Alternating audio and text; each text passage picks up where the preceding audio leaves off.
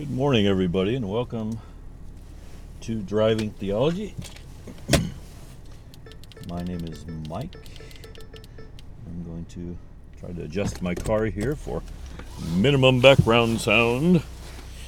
And we are on our way to work as usual for me, anyway. So I should check my recording level. I think it's fine. Check. All right. Yeah, so it is February something.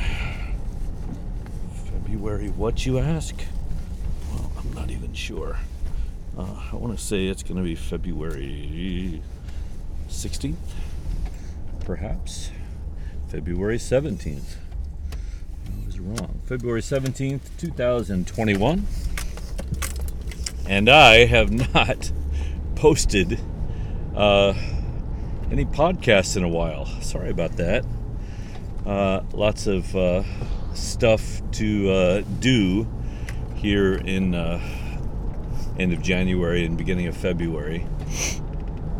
So it's the end of the school year for college, and we do finals, and then we have to get grades in and syllabuses or syllabi for the next year, and lots of stuff like that. So there's been a lot of busy work I've had to do. Plus I had a recording, an online kind of a chorus group that we joined for a song, so we had to get the recordings done, and that was something that I did, and so I'm just making excuses basically. But anyway, here we are. Finally, the college stuff. I got one little thing I think I have to do before the year starts, and that's order my textbooks. But other than that, I think I'm pretty good. I've recently gotten back into mountain biking. I've loved the idea of mountain biking probably for the last 30 years. I bought my first semi mountain bike. It was actually a hybrid. I want to say it was a Trek. It could have been Specialized, but it was a jazz bike. They called them jazz bikes, and I got that back when I was still in college, and I rode it to and from school during summer school, I think, while I was in college, and loved that bike. It was I could even tell you now, probably an 18 speed is my guess. Hybrid bike. It was a fun bike to ride. Didn't have any suspension at the time, so we're talking about the early 90s when I got it. But it was about a $250-$300 bike then, which wasn't cheap for a college student, but it was definitely an entry-level type bike. But I really liked it, and I actually got to take it sort of mountain biking one time in Oklahoma, right before I came to Japan. Took a little trip by myself down, I think, to the Wichita Mountains, which was fun. But then once I got to Japan is a much more of a bicycle type country. Like, they use bicycles a lot for commuting, and especially I lived in inside the city, toward the downtown area of a medium-sized city here in Japan. And so I used my bicycle quite a bit my first year. So at first I just got these, they call them mama chadi. So it's just basically a mama bicycle. Just has a basket, maybe 2 or 3 gears kind of thing, just for city riding. And then I kind of upgraded to a mountain bike, but it didn't have suspension at the time. But I think I paid about $500 or $600 for it. It was all aluminum, and that was I want to say a 21 speed mountain bike, and that I still have that bike. I've used that bike for many years, and upgraded almost all the components on it down through the years, and it's been a good bike for me. And then I about 5 years ago, I upgraded to a Trek. It's an 18 speed again, but it's only got two sprockets on the front. So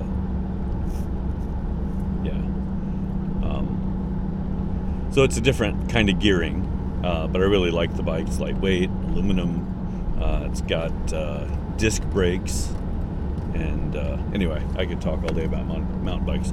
Anyway, I got back into mountain biking recently. It's been a lot of fun. We found a great trail close to our house, and I love the idea of mountain biking and the philosophy of it, which is basically you put in the work on the front end getting up the hill, which is pretty much nothing but suffering. But then the downhills are exhilarating and exciting and risky and kind of make you feel alive kind of thing. But the ratio is obviously not even because the downhill doesn't last anywhere near as long as the uphill, even though the distance is going to be roughly the same, maybe even a little longer downhill because there's more turns and twists. But it's I think a decent metaphor for life, in a way that to get something going you have to put in the work and the time and the effort and put aside any hope of immediate return from your investment for a while, right? And then you pray that the work you've put in will eventually translate into the kind of life that you want one day, right?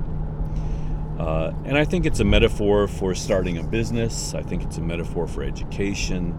I think it's a metaphor that certainly works in the physical realm in this life now. I think it's been taken to extremes as well.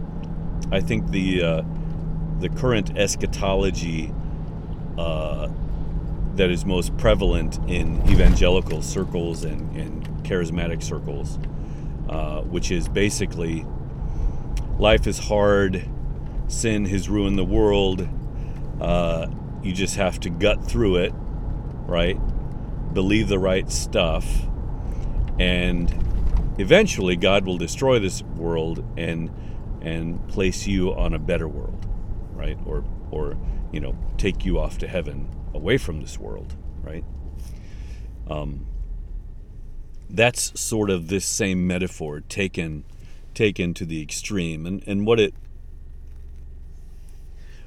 sort of denies is that there can be immediate returns in the Christian life that I think do exist or can exist. Dare I say, should exist, right? That doing the hard work of being good and doing good now can still improve your life in the here and now. Now, of course, there's going to be some inertia, right? There's going to be some inertia. It's sort of like when I am on a diet and I'm trying to lose weight and I'm actually being successful, which is very rare in my life. What I notice is that the work I do today does not translate into weight loss tomorrow, right? In fact, if I work out for a week, right, I'm going to start losing the weight, say, 2 weeks in the future or a month in the future. So I'm going to have to work hard for a month to get the benefits, and they kind of come with momentum, right? So as long as your momentum has strongly swung one direction in your lifestyle, and for me that means diet and exercise, and probably I would say sleep, I would have to put in there good sleep habits. If I do the work on that end, eventually my body will realize that the momentum has changed, and my body will catch up with that momentum. But there's delayed gratification for sure.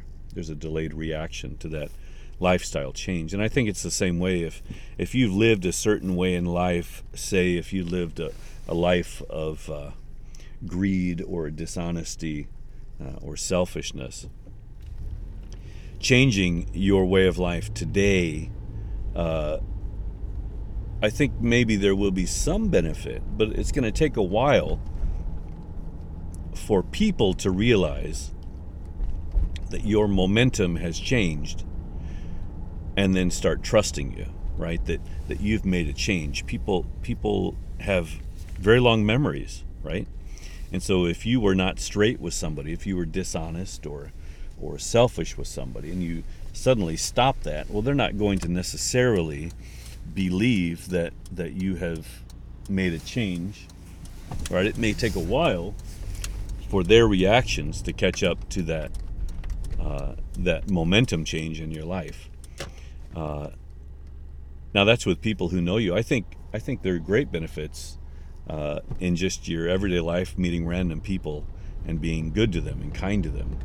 I think you will see that your change in modus operandi will have an effect immediately, right? But generally speaking, you are going to have to be in something for the long haul. You're going to have to resign yourself to change on a long haul type of trajectory before you start reaping the benefits of that transformation. That just seems to be how life works on this earth, right? That seems to be how life works. Actions have consequences, right? And often those consequences are delayed, and that's another kind of inertia as well. You know, you do something bad, well, if you do something negative in the world, there's going to be consequences, just as there are consequences for doing good in the world. But they may or may not come quickly, right? There's no way of knowing how that's going to be returned to you. But that's just life, right? That's almost a natural law. I suppose it is a natural law that actions have consequences. I think the way the scientific law says is that for every action there is an equal and opposite reaction. And so actions have consequences, right?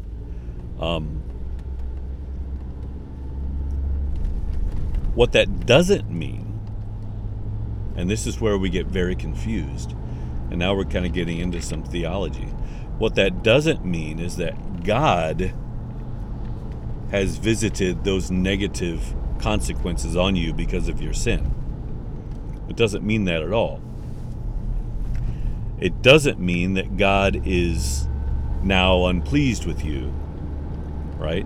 That now he's angry with you and even maybe wants to destroy your body in hell. It doesn't mean that because you have sinned.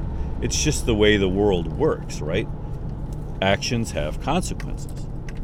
Now, because of Jesus, we know once and for all that God has decided, he's made the decision because of who he is, what his character is, and because of the fact that he cannot go against his character. And yes, I said it, there are things that God cannot do. He cannot go against his character. Right? He is true, and he is true to himself always, right? Because he's true to his character, he decided to show us once and for all what he thinks of us. And what he thinks of us has been portrayed most clearly in the blood that ran from the cross, from the life that was lost of the innocent person on the cross, that innocent person being Jesus. And so when Jesus died for us on the cross, he was showing us once and for all that not that there are no consequences to sin, but that one of the consequences will not be that God will turn his back on you because you have sinned.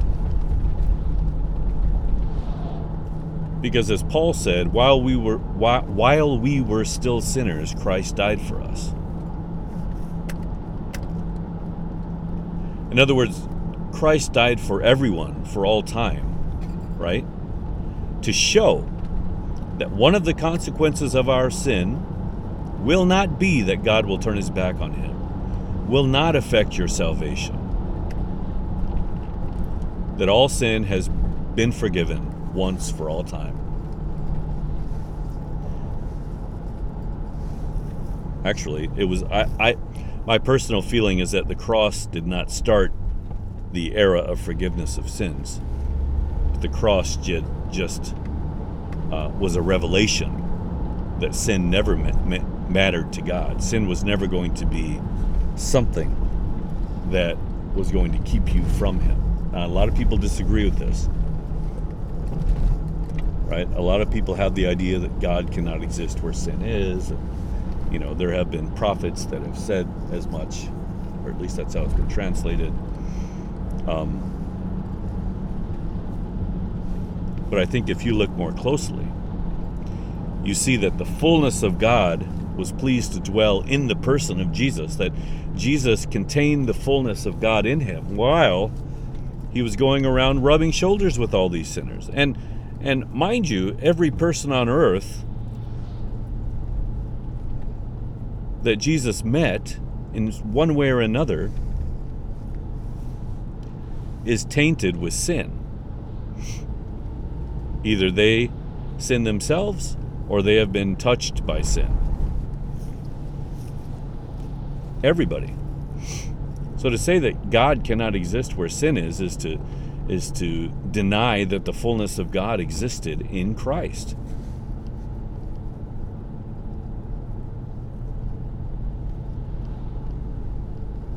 And Colossians tells us quite differently. For in him the fullness of God was pleased to dwell. So of course, God does and can and is willing to exist where sin is. Now he understands that sin is something that is bad for us, but he's not afraid to face it for our benefit. And that's what Jesus coming to the world was all about, right? He's not so distant that he's not afraid to actually join us in the muck of this life in order to show us just how much we're loved, just how much we are valued by him, every one of us. I mean, good grief. I can't even get my sayings right. The more I look into the character of God, the deeper I get into just what Jesus was doing on the earth, the clearer and clearer it becomes to me that God will not lose even one of us.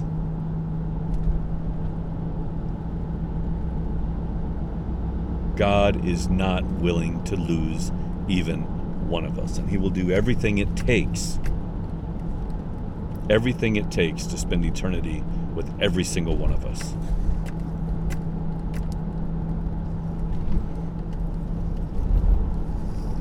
How great is that? You want commitment? That's commitment.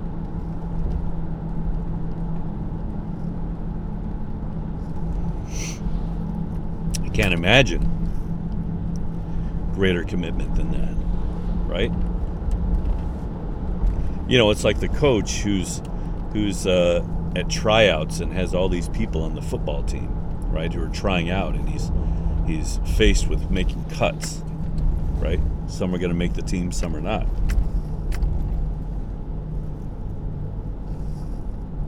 But he's not going to make any cuts because he loves everyone. He values everyone. He believes that everybody has a part to play. Right? The good thing is, being a Christian is not like being on a football team. Right? Being saved, I shouldn't have said Christian. I should just say being human.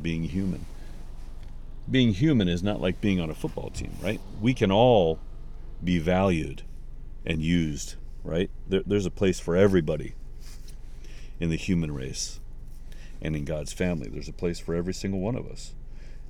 If not, why were we created, right? There's an old saying that said, God doesn't make junk, right? In other words, I'm a valued person. It's a self-esteem kind of building, type of slogan. God doesn't make junk, but I mean, think about that. It's actually theologically profound. God doesn't make junk. And if we believe that God's cognition is superior to ours, right, to the point that he has precognition, and he knows that things are going to happen before they happen, right, then before we were ever created, God knew whether we would or would not live a good life. None of us do it perfectly. Almost all of us suck at it at one time or another. But God knew all this before we were ever born.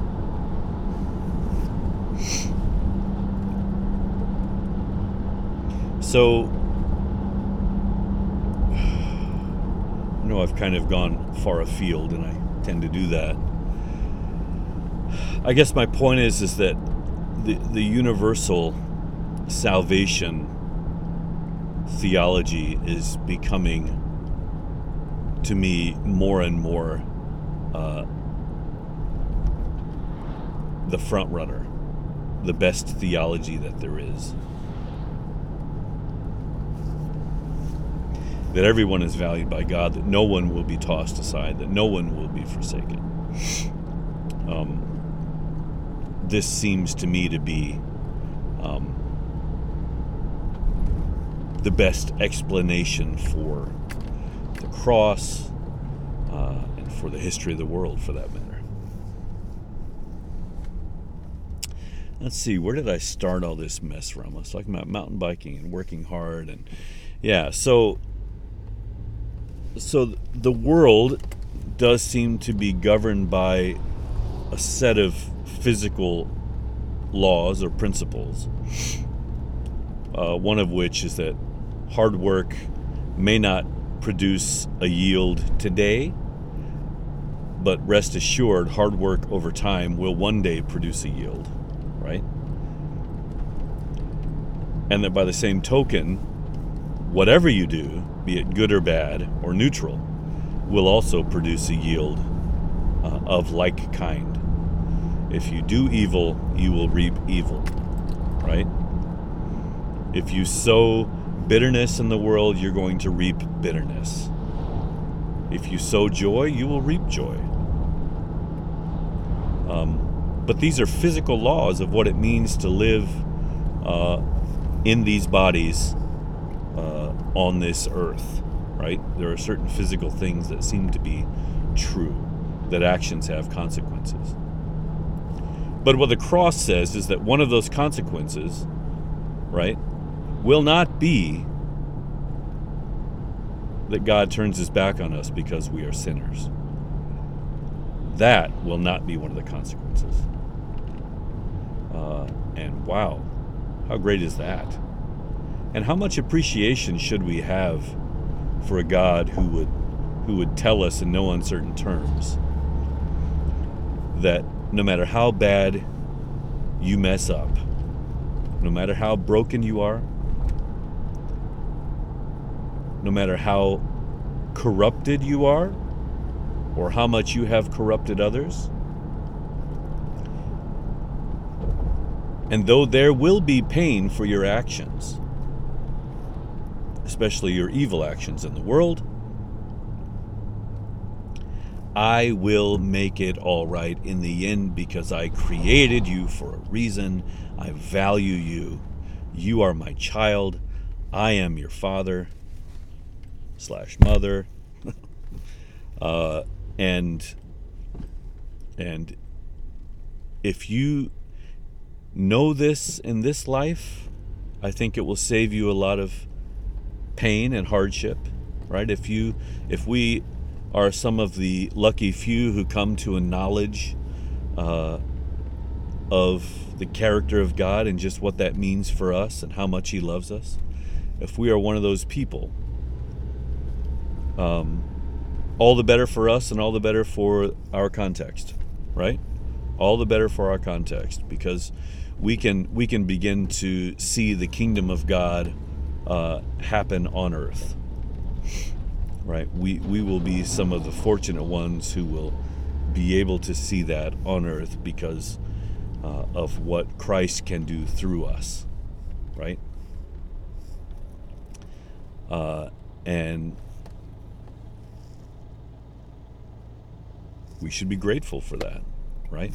And our gratitude, I think, over time, as we lean into that, as we realize that no matter what I do, Jesus still loves me, right? I think there is going to be a time lag, but eventually, I believe that's going to, as you become more and more grateful, right, for the latitude that God has allowed us, as we become more and more grateful, I believe that we will begin to see the transformation of the type that is promised in the New Testament. That we will be reborn and remade more and more into the likeness of Christ. It's the gratitude for the love we receive that causes transformation. And I've said this before, that the only true transformation that I have seen happen in the world, at least positive transformation, has all come from sacrificial love, right? From realizing that someone has sacrificed something in order to show us how much they love us. And transformation, I think, is what the New Testament is all about. It's not a map to transformation as much as it is a statement that Jesus loves you. And as the more you understand that, the more you will be able to become the kind of person that you want to be and know you should be. But, if I were to take the first, 30 years of my life, I would say that I'm not sure I believe transformation was possible. I think for the first 30 years of my life, I just thought I was defective and not worthy of the love of Jesus. Oh man, you're seeing some bad traffic here. I really got to get to work, but I don't know what they're doing. Gee whiz. Some road construction or something up ahead.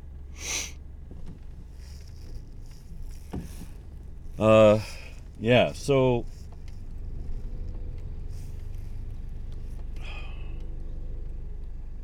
I think that's the ball game, folks. And I hate to reiterate things I've said before. Yeah, life's hard. We don't always see immediate returns for our efforts. But that doesn't mean that God lives by the physical laws of this world. He lives by His own standard of love. And that standard of love is what is going to one day prevail. Not the physical laws that we live by here on this earth, One of being, for example, that actions have consequences.